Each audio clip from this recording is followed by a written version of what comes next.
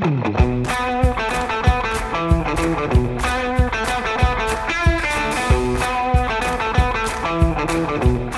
the American Association of Nurse Practitioners, I'm the host of today's special edition episode, NP Education Specialist Eve Roberts, and this is NP Pulse, the voice of the nurse practitioner.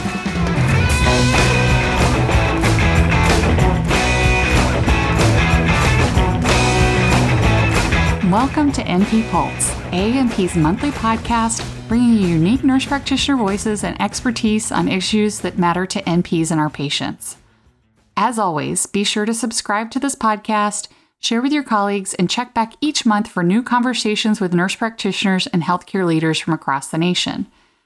Over 2/3 of the U.S. population has overweight or obesity.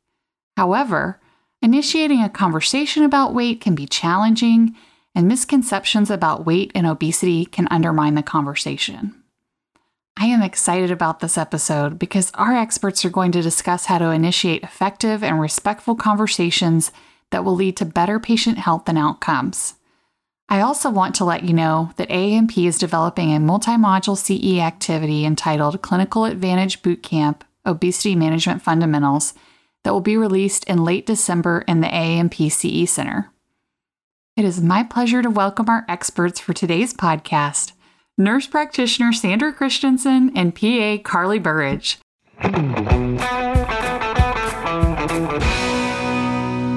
Hello, everyone. My name is Carly Burridge. I'm a physician assistant and fellow of the Obesity Medicine Association, and I earned my Certificate of Advanced Education in Obesity Management in its inaugural year in 2017. I've been working in obesity management for the last 8 years, both on the surgical and on the non-surgical side.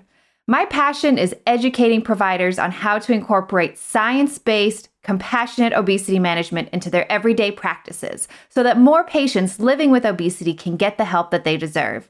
In fact, I recently founded GainingHealth.com to focus on coaching providers who are new to obesity medicine or those who want to start a program or clinic in obesity management.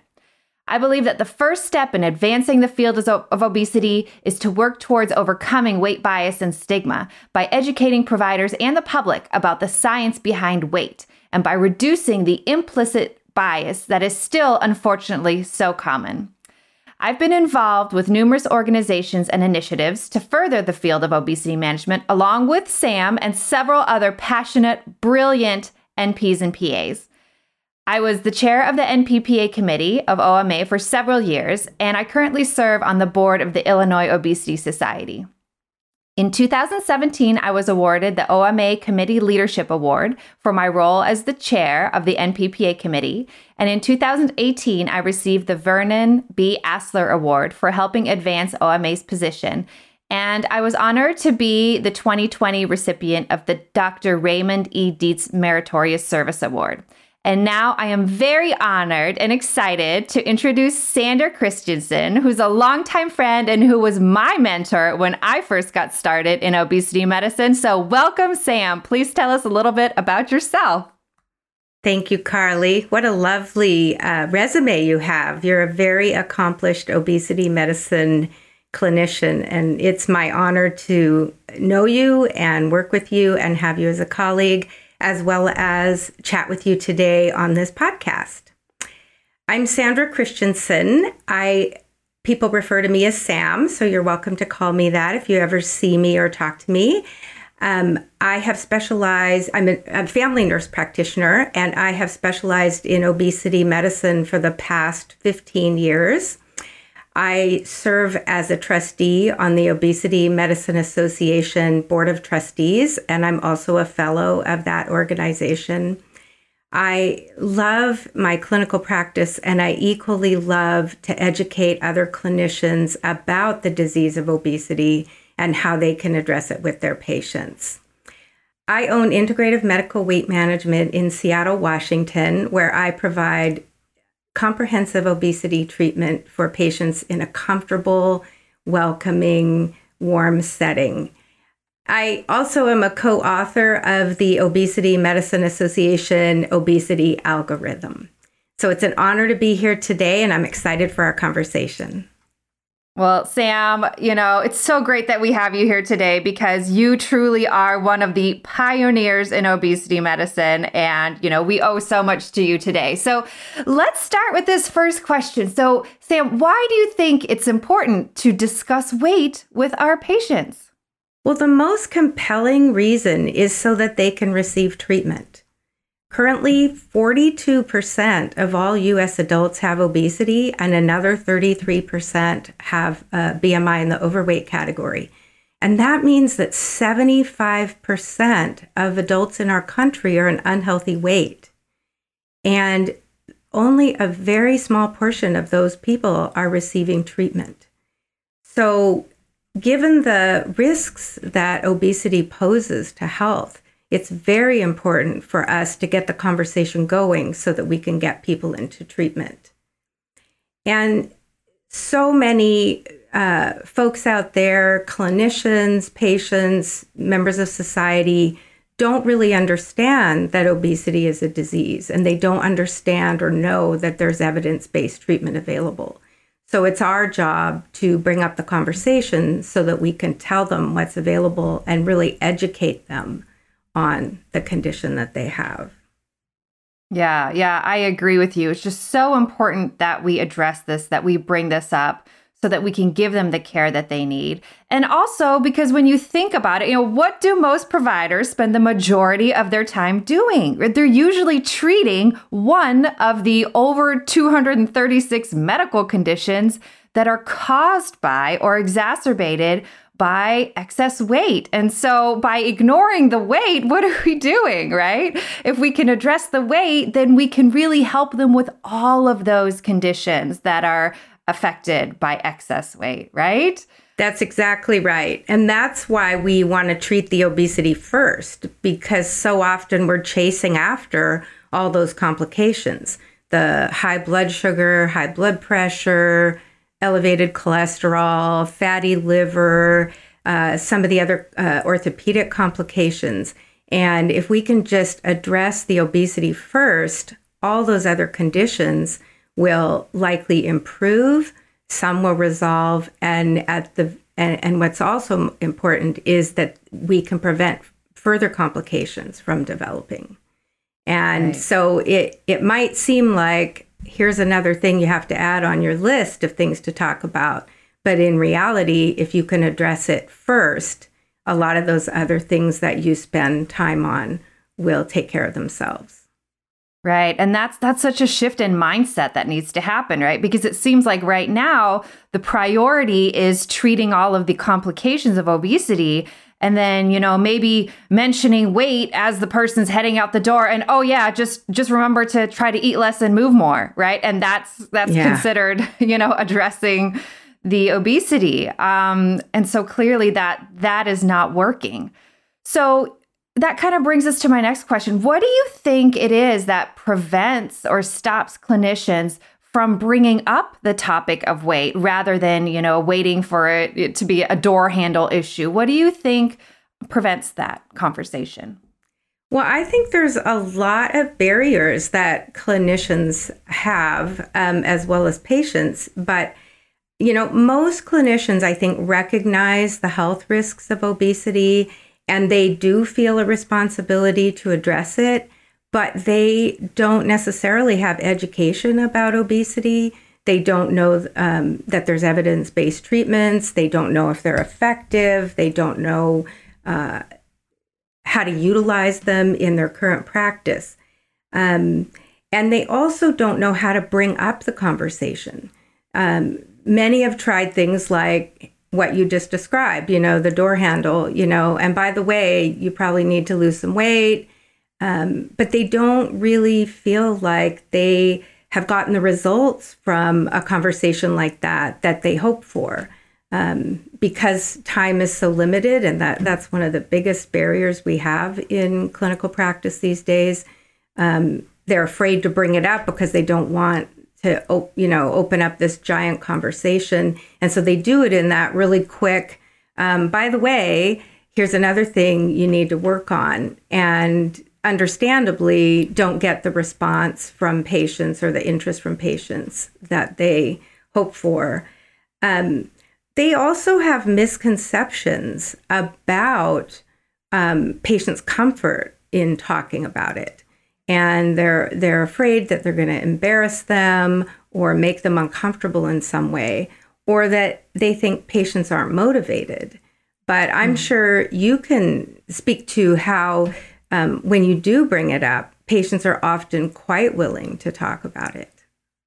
Yeah, I think it's all in how you bring it up, how you bring up that conversation and how you talk to the patient about it. I think so often we're trained to be the experts. We're trained to give advice and tell people what to do because that works really well for certain medical conditions. So if somebody has a sinus infection or they have some kind of infectious disease, then, you diagnose the condition and then you say, here, take these antibiotics, take them this many times a day and for this many days and, do X, Y, and Z, and you send the patient on their way. And I think so many times we want to treat obesity the same way and we want to just tell our patients what to do when it comes to their nutrition. Or, like you said, so many times people don't have the training. And rather than telling our patients what to do, we need to be partnering with our patients. And it needs to be a collaborative conversation. And we need to figure out what some of the barriers are for our patients for engaging in some of these behaviors. And then, we get on to further treatment. Of course, we know that lifestyle changes alone typically do not result in very significant weight loss, that oftentimes we need additional evidence-based tools, which we have available, like medication, specific nutrition therapy, bariatric and metabolic surgery. We have these tools available, but like you said, most clinicians have not had the training to know how to use these tools. And they also, like you said, they're not convinced of their efficacy. And so I think that that's important for us to share too, that when you actually put together individualized treatment plans for patients, we see great success, and that's why working in obesity medicine is so rewarding, because when you actually put together an individualized comprehensive program like that for a patient and you see they're so grateful, you really see their whole outlook change. You see their health change. Instead of prescribing medications, but your patient's just feeling worse and worse, but you're trying to control their blood pressure or whatever it is you're trying to control by adding more and more medications, you see the patient in front of you and they don't feel better. They're not getting healthier. You're just putting Band-Aids on the condition. So that's what's so great about obesity medicine is you're really getting to the root cause of all these medical conditions. And patients are so grateful when you can bring it up with them in a compassionate way and help them with this struggle that they've oftentimes had their entire lives and themselves blame themselves for this condition, right? And that's what makes it so different from other conditions too, is that patients blame themselves. So Sam, do you have some suggestions for the listeners for how to bring up the topic of weight in a way that is sensitive to how the patient feels? Well, the most important thing to keep in mind before you ever broach the topic is that weight bias and stigma are very common. And your patients have internalized that weight bias and stigma as you have, because we're all part of a society that really stigmatizes obesity. And so it's important to approach it with a great deal of respect for the person and their wishes. And one of the best ways to broach the topic is to start with saying, do I have your permission to discuss your weight? Or would you be comfortable discussing your weight? Now, that is such a different approach than we use for all kinds of other conditions. If someone comes in with ear pain, we don't ask, would it be all right if we talk about your ear? Or if they come in with even elevated blood sugar, we don't ask, would it be all right if we talk about your lab results? But that's because so many other conditions we treat don't have the level of stigma that obesity does. And patients have been so wounded in so many instances in healthcare, which breaks my heart every time I hear stories from folks about what's been said to them by other clinicians or staff members. So while it's a different approach than other conditions, it's very important.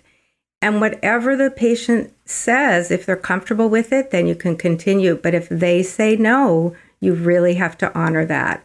And you have to say, I completely respect your wishes on this. I want you to know that the door is open. And if you ever want to talk about it in the future, you're certainly welcome to open the conversation with me. And we can also bring it up again. We don't have to wait. We can ask the next time we see them, do I have your permission? And that's just completely changing the dynamic that they've experienced in the past. And that in and of itself is very healing. Yeah. I totally agree. What option or what ways do you open it up, Carly, or do you know of? Yeah, I think just exactly like you said, and it's in the 5 A's of obesity management, right? The first thing you start with is to ask permission to discuss this. And you can tie it to, something else that they're maybe coming in to see you for. Maybe they're in for an annual physical, or they're in to see you for joint pain. And, you can say something like, I'm concerned that your weight might be contributing to this medical condition. And then, like you said, ask for permission. Would it be all right if we discussed your weight? And if they say yes, then I would say that doesn't necessarily mean that you have to then discuss it in that appointment, right? What I would recommend, and what you would recommend as well, Sam, is that you say, okay, well, would it be all right? Let's schedule a follow-up appointment in a couple weeks specifically to discuss that. Because you can only fit so much into one appointment, right? And we know, especially in primary care, they're trying to do so many things in one appointment, and it's just one more thing that they want to do. So again, schedule a separate appointment. Make the diagnosis of obesity. I think, first of all, that's important because, Sam, as you mentioned, so many people don't even get the diagnosis of obesity. Only about 55% of people with obesity actually receive that formal diagnosis in their chart. So diagnose it and schedule a follow-up specifically to address their obesity.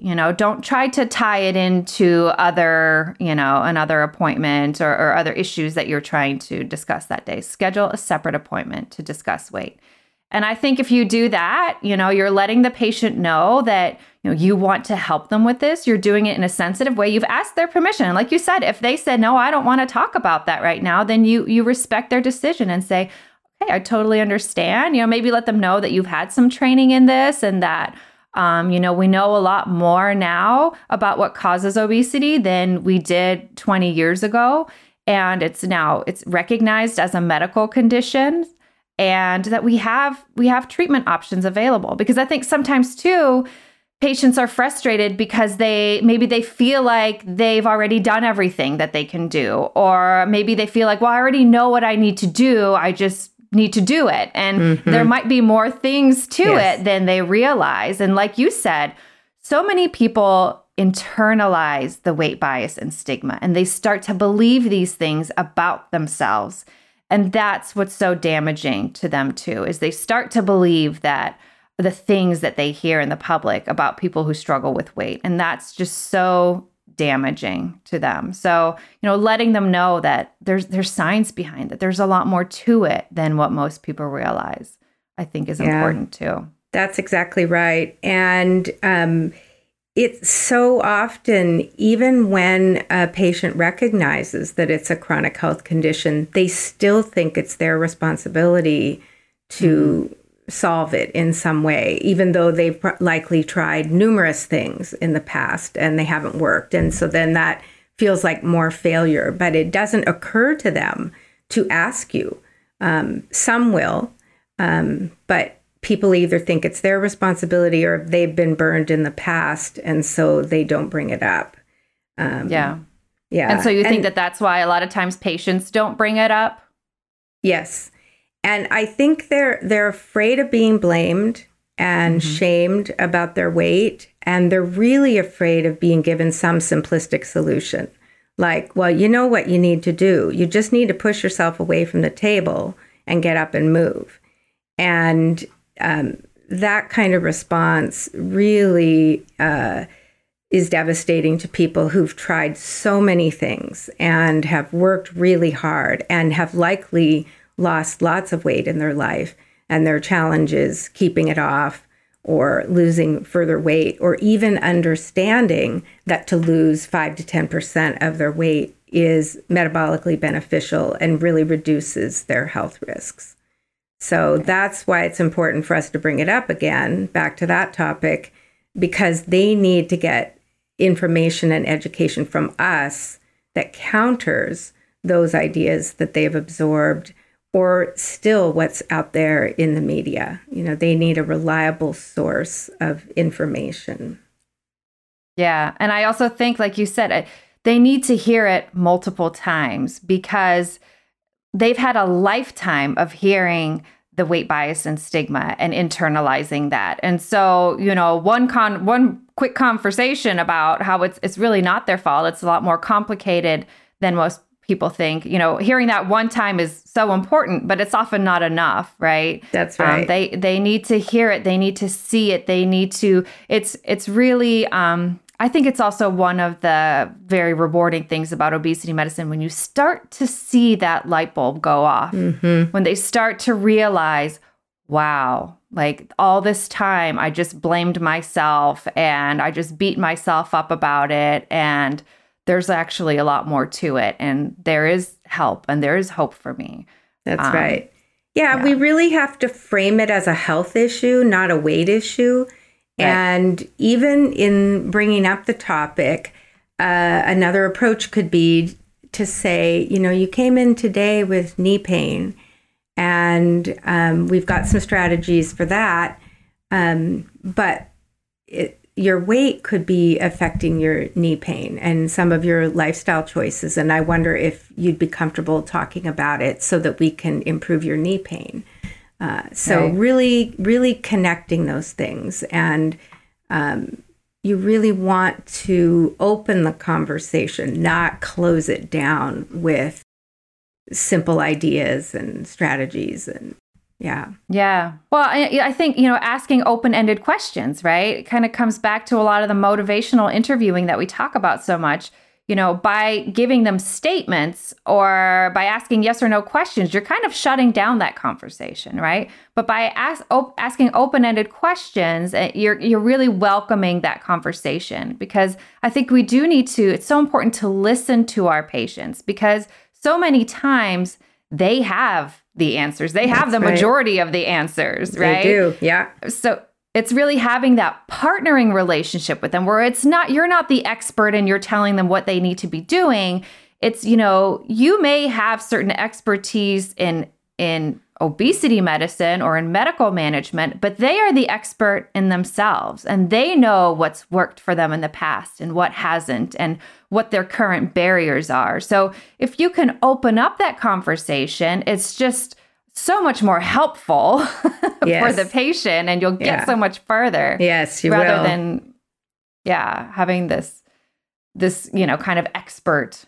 What I tell my patients when they come in is, we're forming a partnership here, and you're an expert on you, right? And I'm an expert on obesity treatment, and we're going to work together, and we're going to figure out what works for you.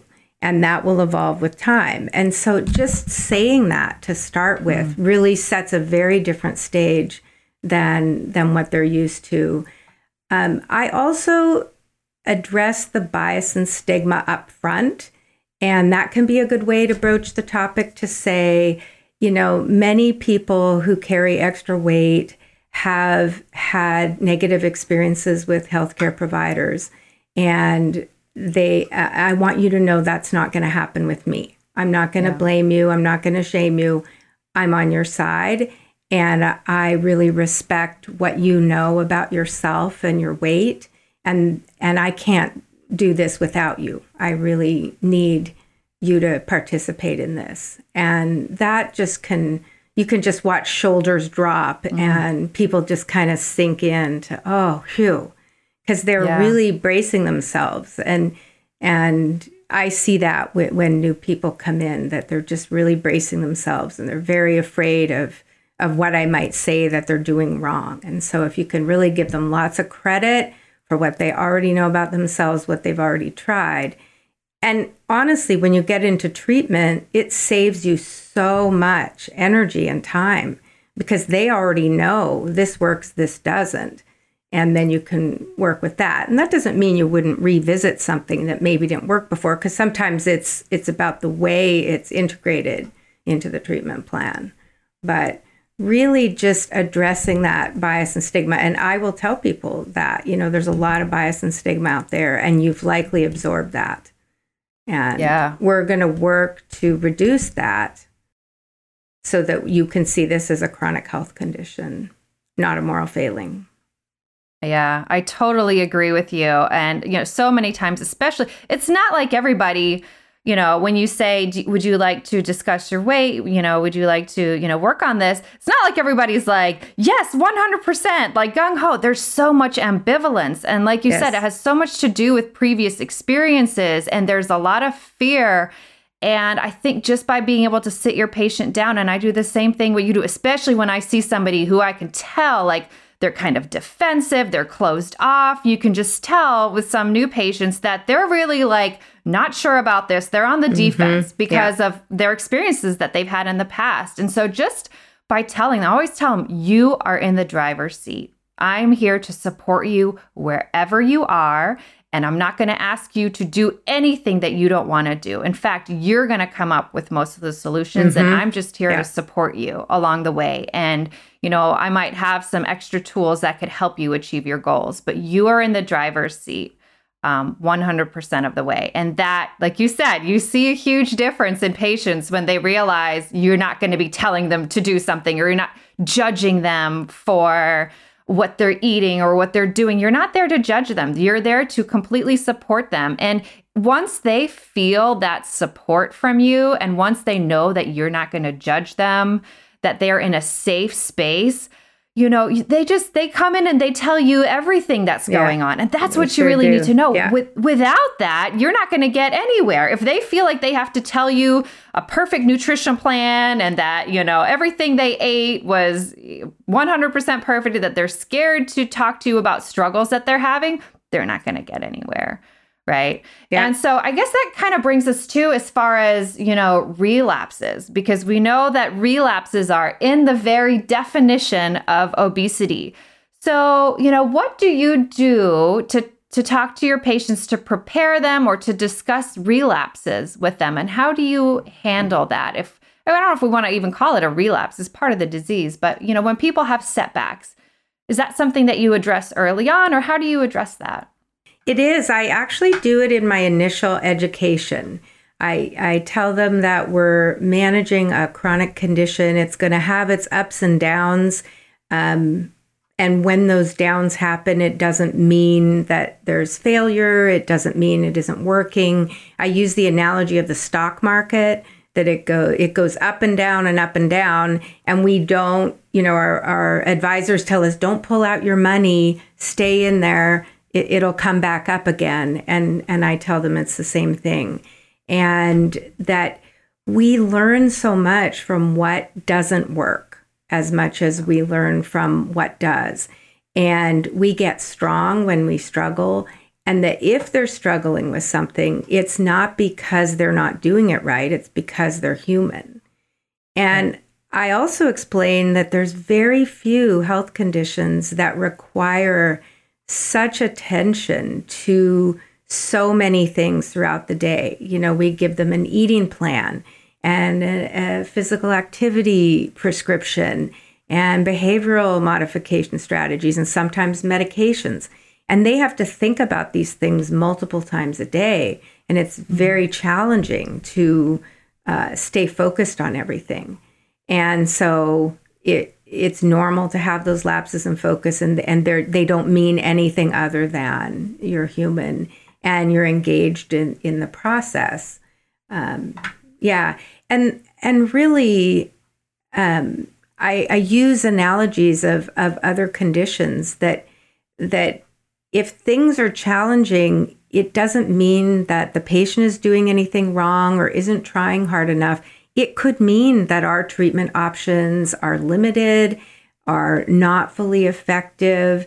And I say, when you get treatment for something else, if it's not successful, we put the onus on the treatment, not on the person. Right. You know, if you treat someone for cancer and you give them, the chemo and the radiation and do surgery, and the cancer doesn't resolve, we don't say, wow, you failed, you didn't shrink your tumor. Mm-hmm. We say, oh, our treatment wasn't effective. And so I use that language with them, and I use that analogy with them to show them that as much as we know, we still don't know enough to really address it effectively for everyone.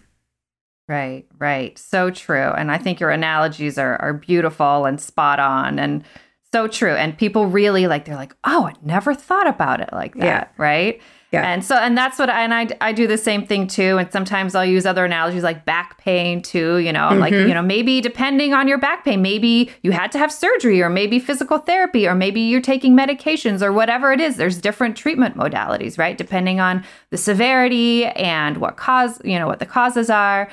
But, if you've done all those things and you get your back pain under control pretty well, and then you wake up one morning and your back's just really killing you, what do you do? What do you do when you have a setback? Typically what people do is they pick up the phone and they call the people who help them get their back pain under control, right? Yeah. And what do we do when we're struggling with our obesity? The first thing people do usually is they want to pick up the phone and cancel their next appointment. Yes, that is And totally so I tell true. them, same thing at the beginning. First day, everyone is going to have setbacks. Yeah. It's going to happen to everybody. So I want you to think about this when that happens think about this conversation that we're having right now. And this is when I really need to help you. That's when I want to be there for you the most. Not when things are going swimmingly and beautifully. That's great. We can celebrate together. But when things are hard, that's when I really want you to pick up that phone and see if you can get an earlier appointment so we can get you in as soon as possible. It doesn't mean it's a failing on your part, but I want to be there to support you in whatever way I can. Absolutely. Yeah, that's an excellent approach. Everything you're saying reinforces the concept of being partners, right? And you're sending the message, it's you and me against this disease. Mm-hmm. Yeah. And it's a tricky one, right? A tricky entity that we're trying to get under control and keep under control. And I really wish we had more options than we do. And I'm pleased to see the number of options keep increasing, but we still have a long way to go. And I really remind patients of that it's shortcomings in the treatment, not in them. Right. It's so true. Yeah. So true.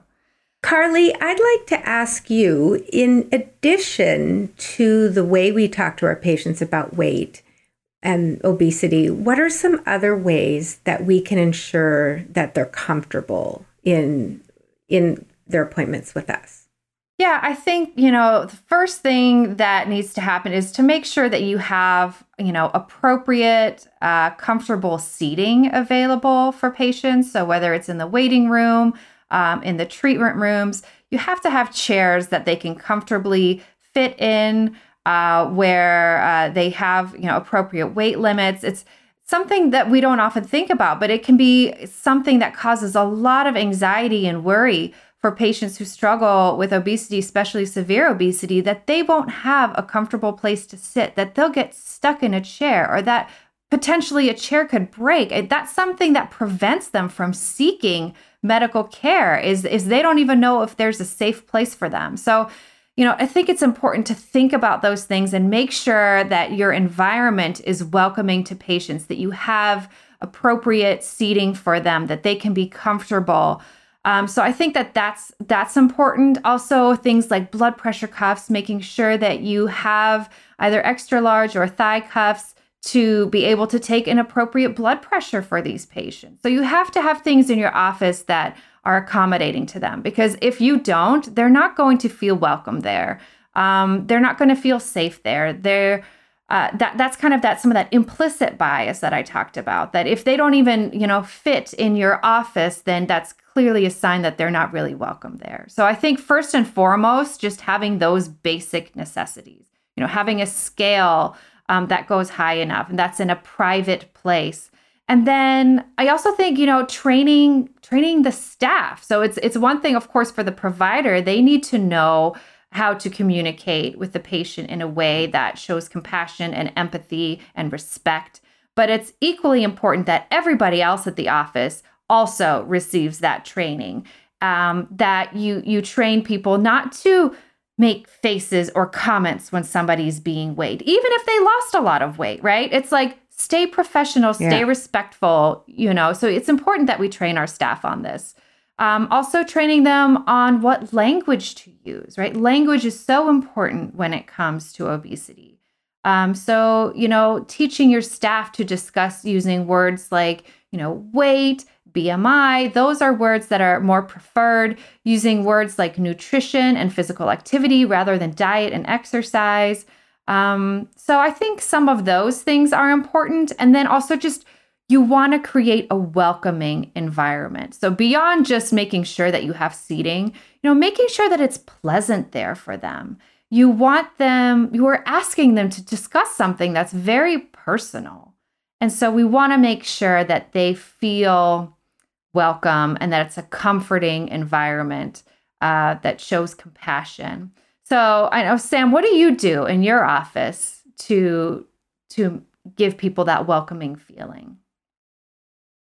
Well, I have painted the walls beautiful colors. I have some 4-foot tall golden angel wings hanging in the waiting room. And I have a lot of plants and artwork and decor items. And patients often comment, wow, it's really comfortable in here. It's very calm. This is a really nice place to be. I like coming here. And that reinforces how important it is to make everything safe and accommodating and comfortable. And we think of chairs, in the waiting room, but there also need to be chairs in all of the exam rooms, in any area where a patient might have to sit, like with the insurance coordinator or wherever it is they get their blood pressure taken.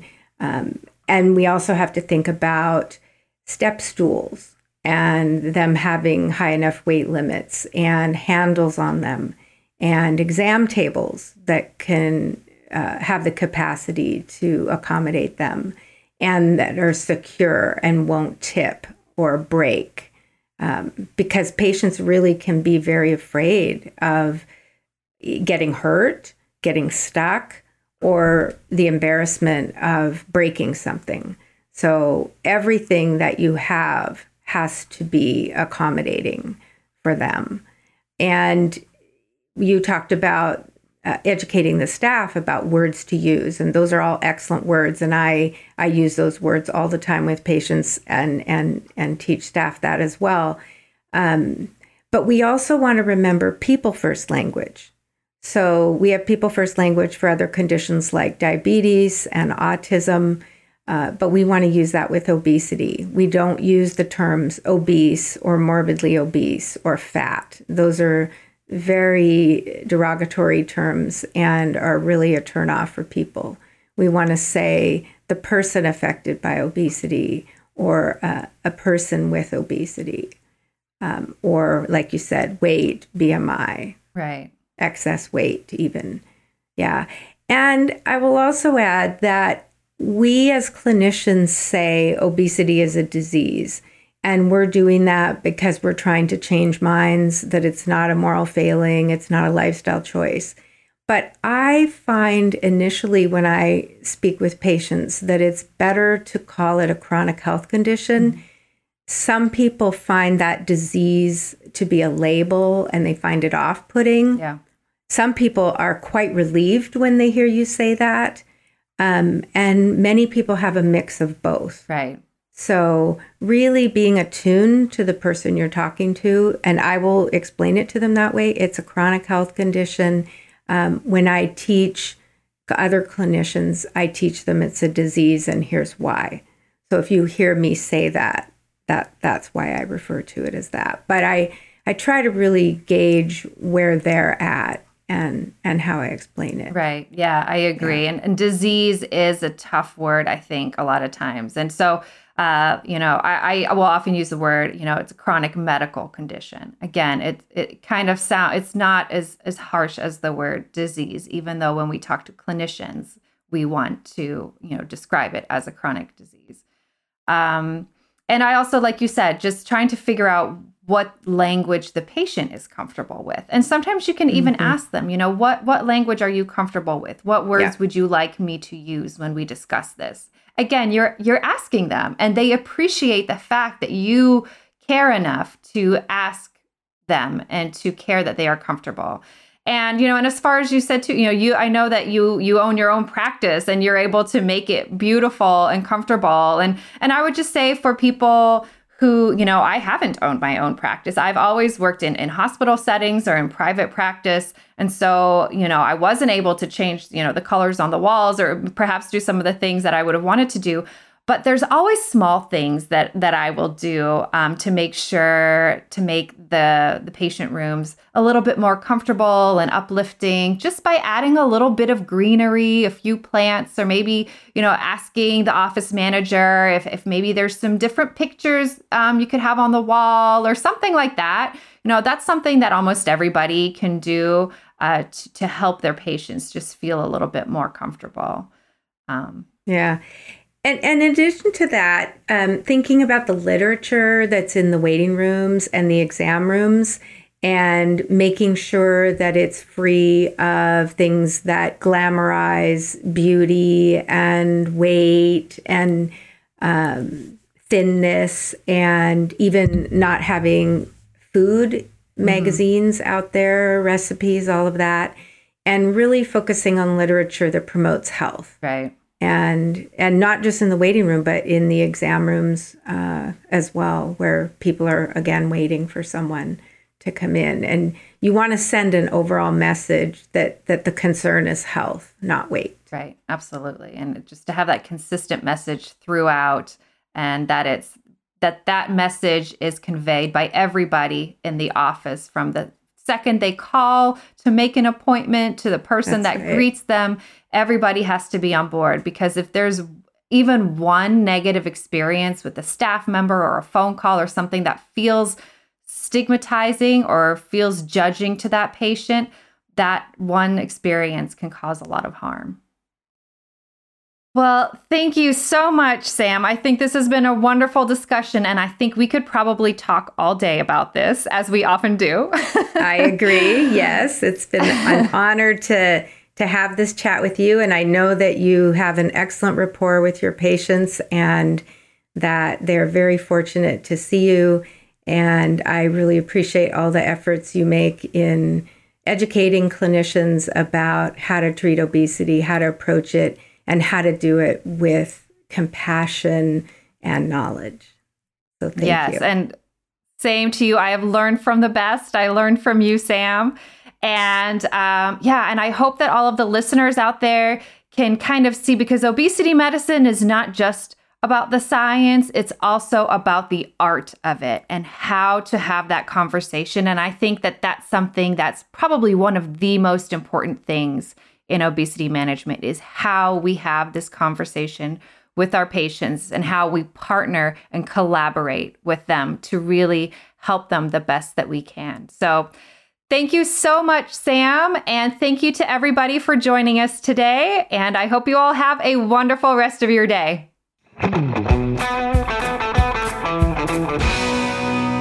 Well, thank you so much, Sam and Carly. It's been an absolute pleasure listening to you and gaining your perspective and insights on this extremely important topic. To our listeners, I hope you found this episode educational and can apply some of what was discussed to your own practice. If you're a nurse practitioner and not currently a member of AANP, I urge you to consider joining your professional organization. Membership gives you access to the AANP CE Center and hundreds of free CE with new activities added weekly. Don't forget that you can learn more about obesity and earn continuing education when Clinical Advantage Bootcamp Obesity Management Fundamentals launches in the CE Center in late December. You can find this activity and many others by visiting aanp.org/CE Center. Be sure to subscribe to this podcast, share with your colleagues, and check back each month for new episodes.